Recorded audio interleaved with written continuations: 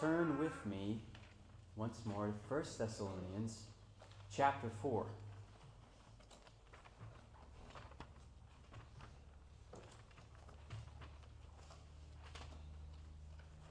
We've been plodding along through the first of Paul's two letters to the Thessalonian church.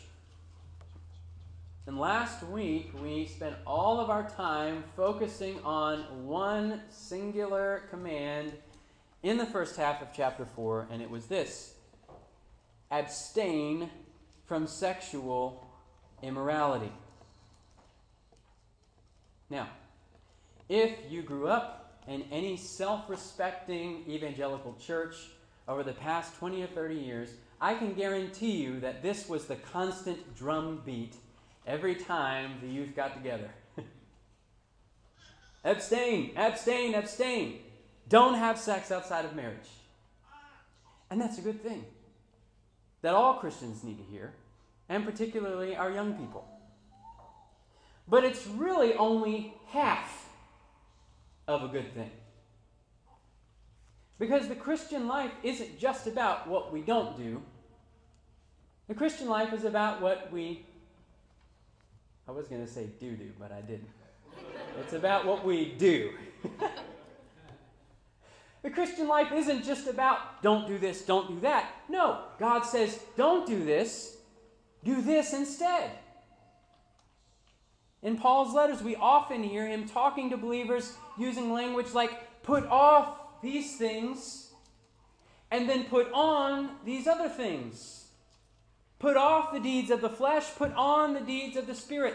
Put to death the old man and walk in newness of life in the new man. Today in the modern church, we don't often speak in language of vice and virtue anymore. But these are words that historically the church has used for the way that sanctification works, this putting off of sin and putting on of righteousness. Sanctification is not just about not sinning. It's also about doing righteousness. So we've really only done half the job if we are abstaining from sin. We've got to put on virtue in its place. As Paul would say, it's not that we're striving to be unclothed, we're striving to be further clothed. In his book, The Mortification of Sin, this was the first place that I really came to grasp this idea. John Owen writes about how it's not simply enough for us to just be constantly killing sin. Because the problem is, and if you've ever had a garden, you know this is true, you can constantly be pulling weeds out. If you don't plant something else in its place, guess what? Eventually, the weeds are coming back. You can spend all this time killing sin, but if you don't put righteousness in its place, you're not going to succeed. Eventually, sin is going to start cropping back up again. There's only so much abstaining that a young man or a young woman can do. You can preach don't every week, but eventually you got to get around to preaching the do. What are you supposed to do in its place? If we don't teach Christians how to do righteousness, then we're setting them up as idle men and women, told not to do things but never given any Christian duties. We're setting them up for a great fall. So the question for us this morning is, if we're supposed to not indulge in sexual immorality, if we're supposed to be abstaining from that, what are we supposed to be putting in its place? We don't engage in sexual immorality, but we do what?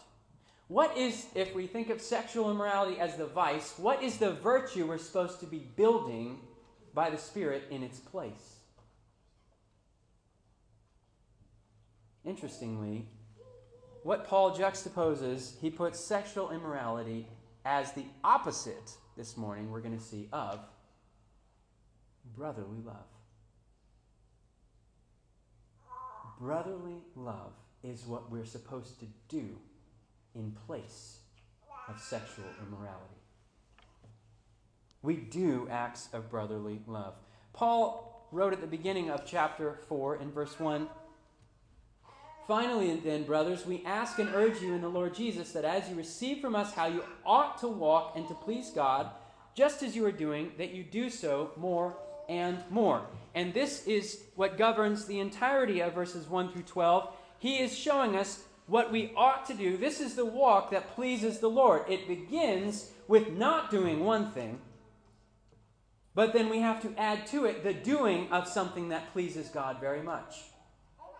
So the walk that pleases the Lord is one that is devoid of sexual immorality, but one that is filled with brotherly and sisterly love. And Paul says, this is the will of God for your life and for mine, that we demonstrate and live in brotherly love. Let's stand together as we receive this word then from 1 Thessalonians chapter 4. We're going to begin in verse 9.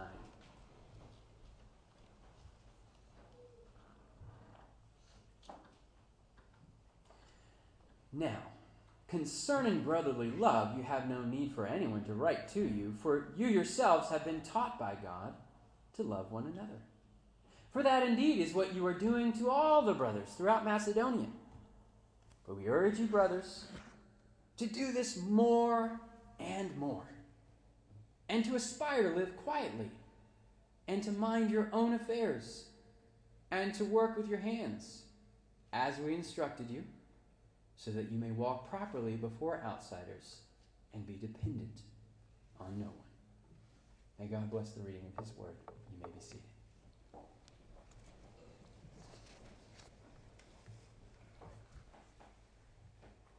Really just two very straightforward points that Paul makes here in this short section, and they're this.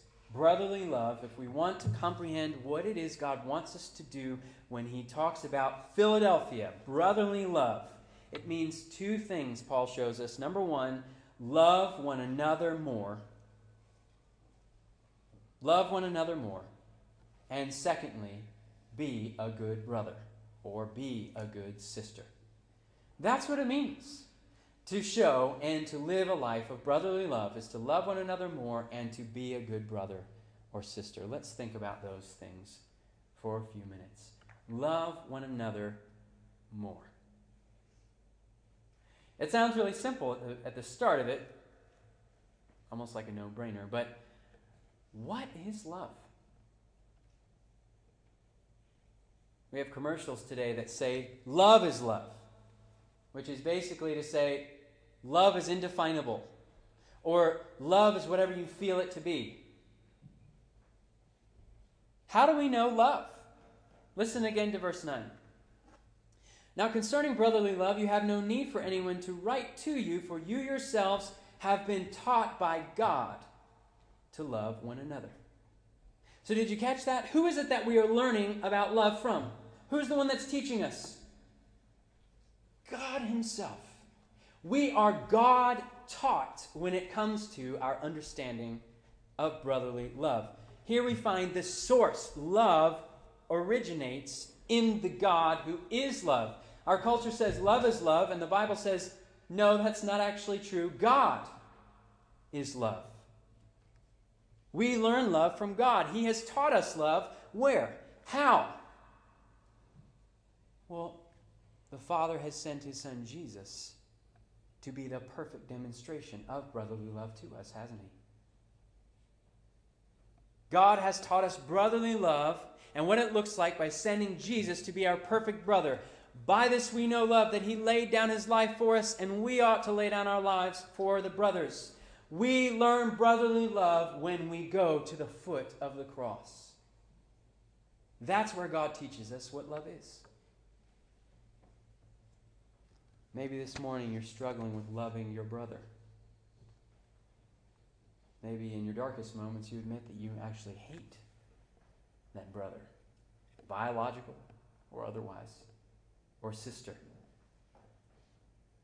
If you are storing up hatred and jealousy and anger and rage in your heart against your brother or sister, the scriptures could not be more plain We know that we have passed out of death into life because we love the brothers. Whoever does not love abides in death. The Apostle John is telling us that if we don't know brotherly love, it's because we don't know Jesus. That's where we learn how to love.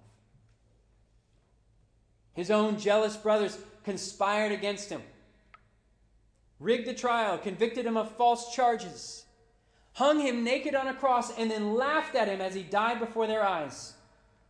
And then on the third day, Jesus comes back from the dead, and why? So that he can exact his revenge? To make them pay? To get back at his brothers? No. To bestow on them forgiveness and eternal life to all who realize and are willing to acknowledge that Jesus is the only man in all of history who has demonstrated brotherly love. That he died, laid down his life for the sake of his family, his brothers and sisters. Will you this morning lay your hatred and whatever envy and selfishness you are holding on to in your heart and lay it at the foot of the cross? Jesus has promised that he will send his Spirit to wash that heart clean. And all of a sudden, for the first time, he will help you to experience what it means to love your brothers and sisters. God can teach us brotherly love, and it all begins at the cross. But you know, the life of Jesus, from start to finish, really was one long act of brotherly love. Certainly it culminated and climaxed at the cross.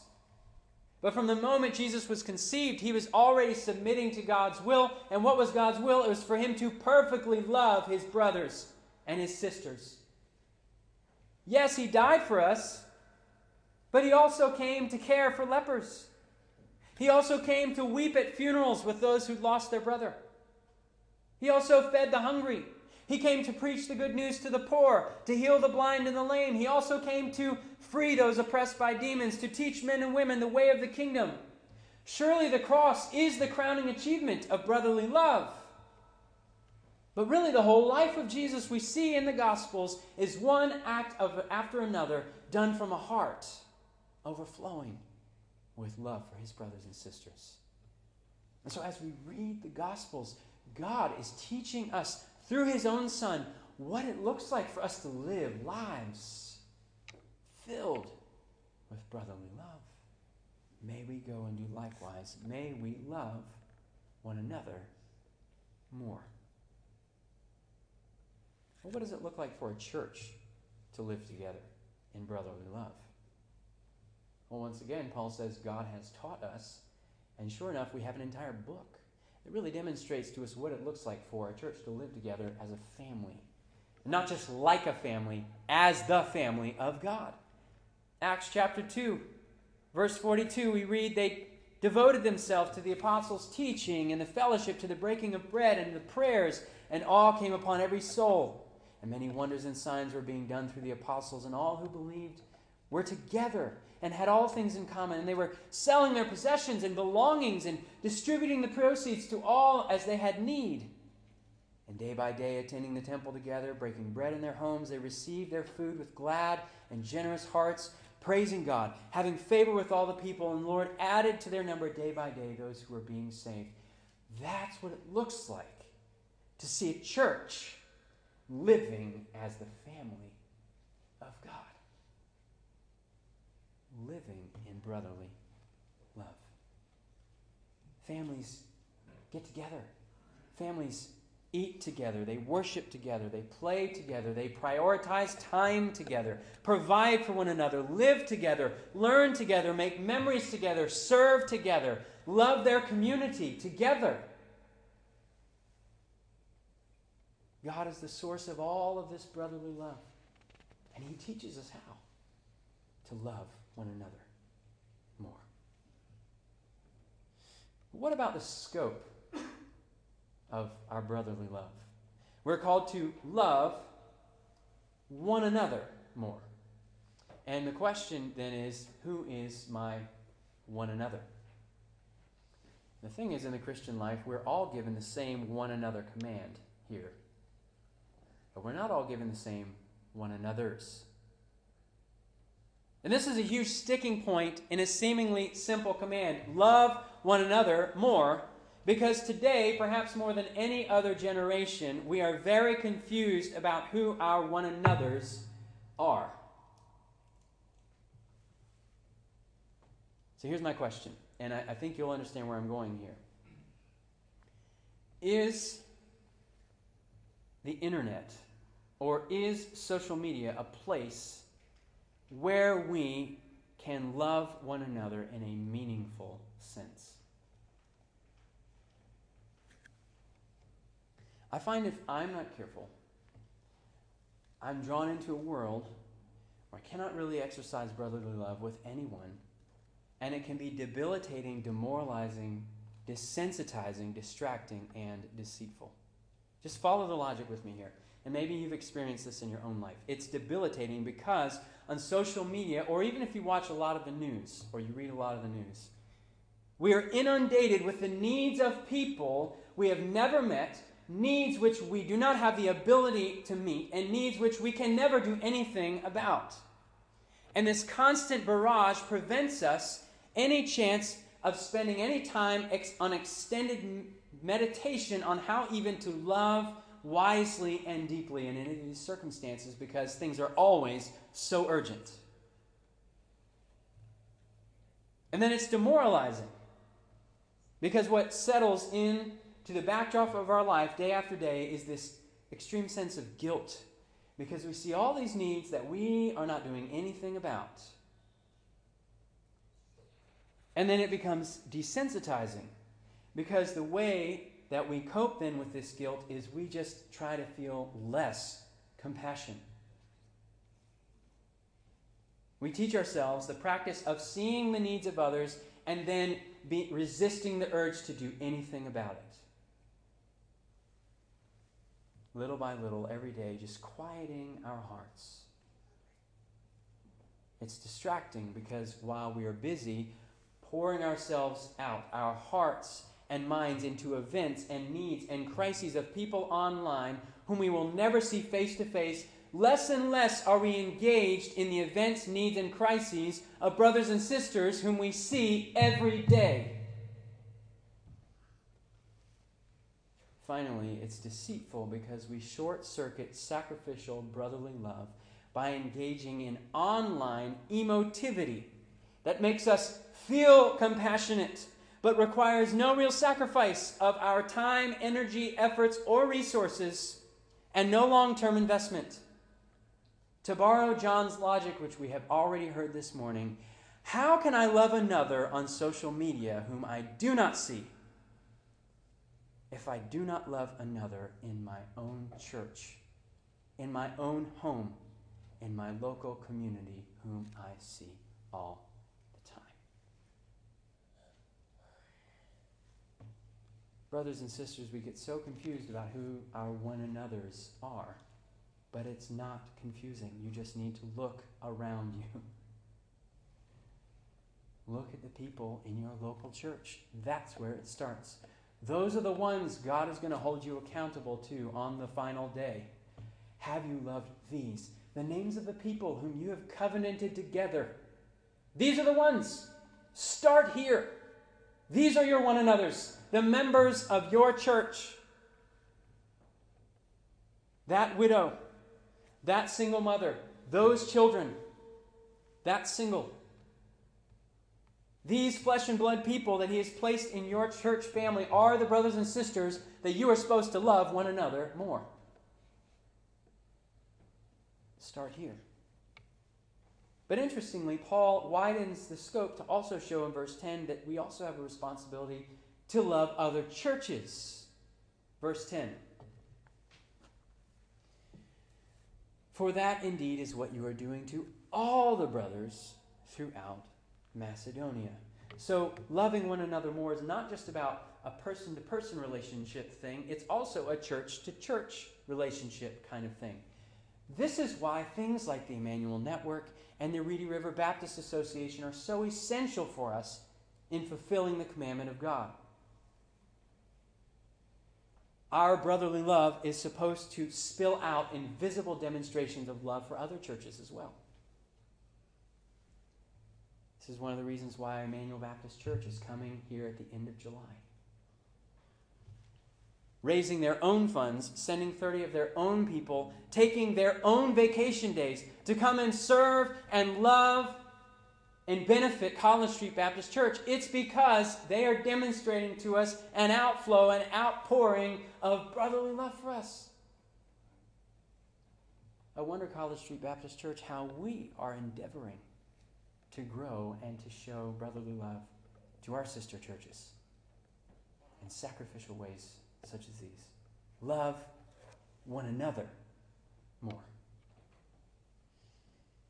I think the most surprising thing, though, about this section is the more and more of verse 10. So we had the source and the scope, and then now we have this striving aspect of our love. In the first 3 chapters of this letter, and even into chapter 4, Paul basically establishes the Thessalonians as the example par excellence in demonstrating any virtue you would want to see in a church. And in chapter 4, he says, you all are the supreme example of brotherly love. And then he says, and there's still room for more brotherly love, even for you. This is the striving of brotherly love. Never being satisfied. More love, more sacrifice, more brothers, more sisters, more brotherly love. We want to love better, more wisely. There is no plateauing in our love. We cannot let it grow cold. This is Paul's first instruction regarding brotherly love, and it seems so simple. Love one another more. Which brings us quickly to our second point this morning, which is equally as obvious as the first one. So we're supposed to love one another more, but brotherly love also means that we need to be a good brother. We need to be a good sister. And that's how verses 11 and 12 relate to verses 9 and 10. Verses 9 and 10 show us how to love one another more. Verses 11 and 12 show us how to be concerned with being a good brother. Let me read to you again, verse 11 and 12. And to aspire to live quietly or peaceably, and to mind your own affairs, and to work with your own hands as we instructed you, so that you may walk properly before outsiders and to be dependent on no one. What Paul is laying out here is the ideal family member. Someone who aspires to live peaceably, someone who takes care of their own affairs, someone who works hard. We all know that family member, right? The one who's always seems to be stirring up trouble at family reunions. The one who always has advice for other people's lives but never seems to be able to get their own affairs in order, right? That family member who's always saying, hey, can you loan me couple $100, right? We put up with these people because it's family, but that's not what a good brother is. It's not what a good sister is. A good sister wants to be known as the family peacemaker. In her workplace, in her home, in her local church, in all of her relationships, whenever you find a disagreement, whenever personalities are rubbing each other raw, she's the one you want in the room to help sort it all out. That's a good sister. A good sister knows it's not all about what I want. It's not all about what you want. It's about what God wants. And what God wants for us is to be at peace with one another. And that's what we're going to strive for. A good sister, a good brother is willing to lay down their personal preferences, lay aside their status if it's going to make for peace in the family. A good brother minds his own affairs. He gets his own family to church. He looks after his own walk with the Lord. He keeps a close watch after his own integrity and when he's at work and in his community. He watches, as Paul commands Timothy, over his life and doctrine. Would anyone trust a brother who seems to be overflowing with advice and wisdom for you in your life, and when you look at his home, it's in shambles? No. You get your own affairs in order. That's one of the best ways you can be a good brother, is so that when you do have advice to share or wisdom, the family's ready to receive it because you've been taking care of your own affairs. And a good brother, a good sister, is one who works hard with their hands. As Christians, we know that work is not a curse. It's a part of the blessing of God. He has made us creatures meant to work for His good pleasure. So many people are toiling out there in the thorn fields of this world, sowing sin and reaping death. We are those who know that as we continue to sow, if we do not give up, we will reap a harvest in good time. A good brother realizes how family works. If I don't provide for myself, guess who's going to have to do it? My family. My brothers are going to have to provide for me if I don't provide for myself. A good brother says, I don't ever want to be a drain on the family if it's up to me. In fact, he works even harder and he prays, God, give me extra because I want to be able to care for others in the family. I want to be able to give when others have need. And this all flows from brotherly love. I love my brothers and sisters, and so I never want to take advantage of them. I want to be a good brother, one who is peaceable, minds his own affairs, and works hard with his own hands.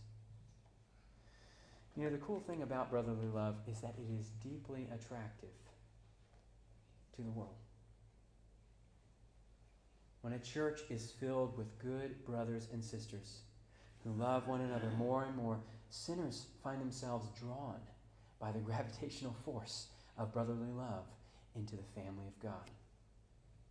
Listen to the result Paul points out in verse 12.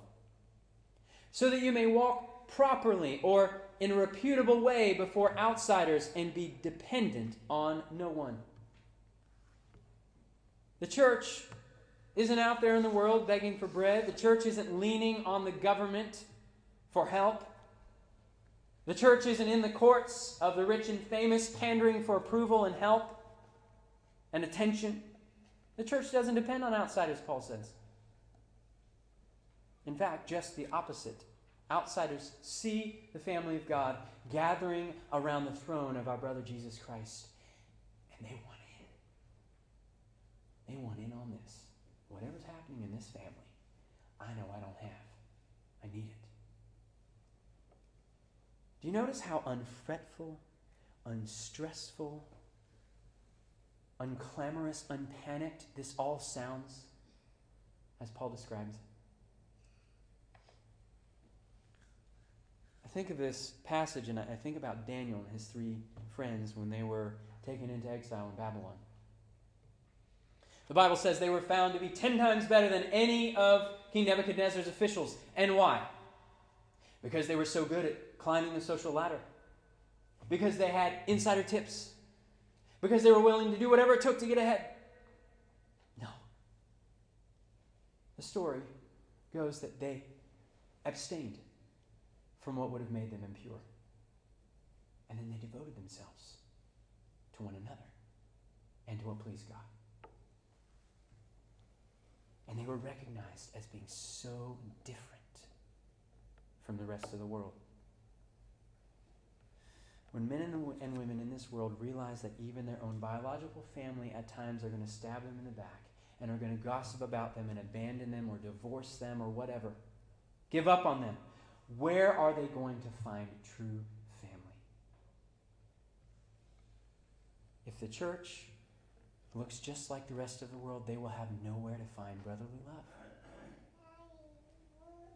But we're supposed to be a bastion of Philadelphia, of brotherly love. The church should be the one place when someone feels at the end of their rope and they have no brothers or sisters in the whole world, they can walk through the doors of the church and find people who will love them for who they are. The church ought to be the one place they can go and they're going to experience something they've never found before, love that lays down its life for the brothers. Brotherly love is what this world is hungering for, and they're feasting on all kinds of cheap imitations. We live in a world where people go about sarcastically asking, am I my brother's keeper? And the church ought to be the one place that they hear a surprising answer. You know what? Yes. Yes, I am. I am my brother's keeper. Because my brother, Jesus Christ, is keeping me. Let's pray.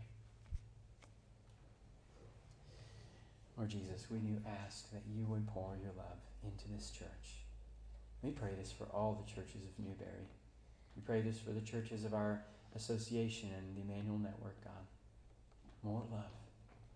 More of your amazing love. We pray that what would set the church apart would be this amazing mark of quiet, peaceable, brotherly love. We pray this all in Jesus' name.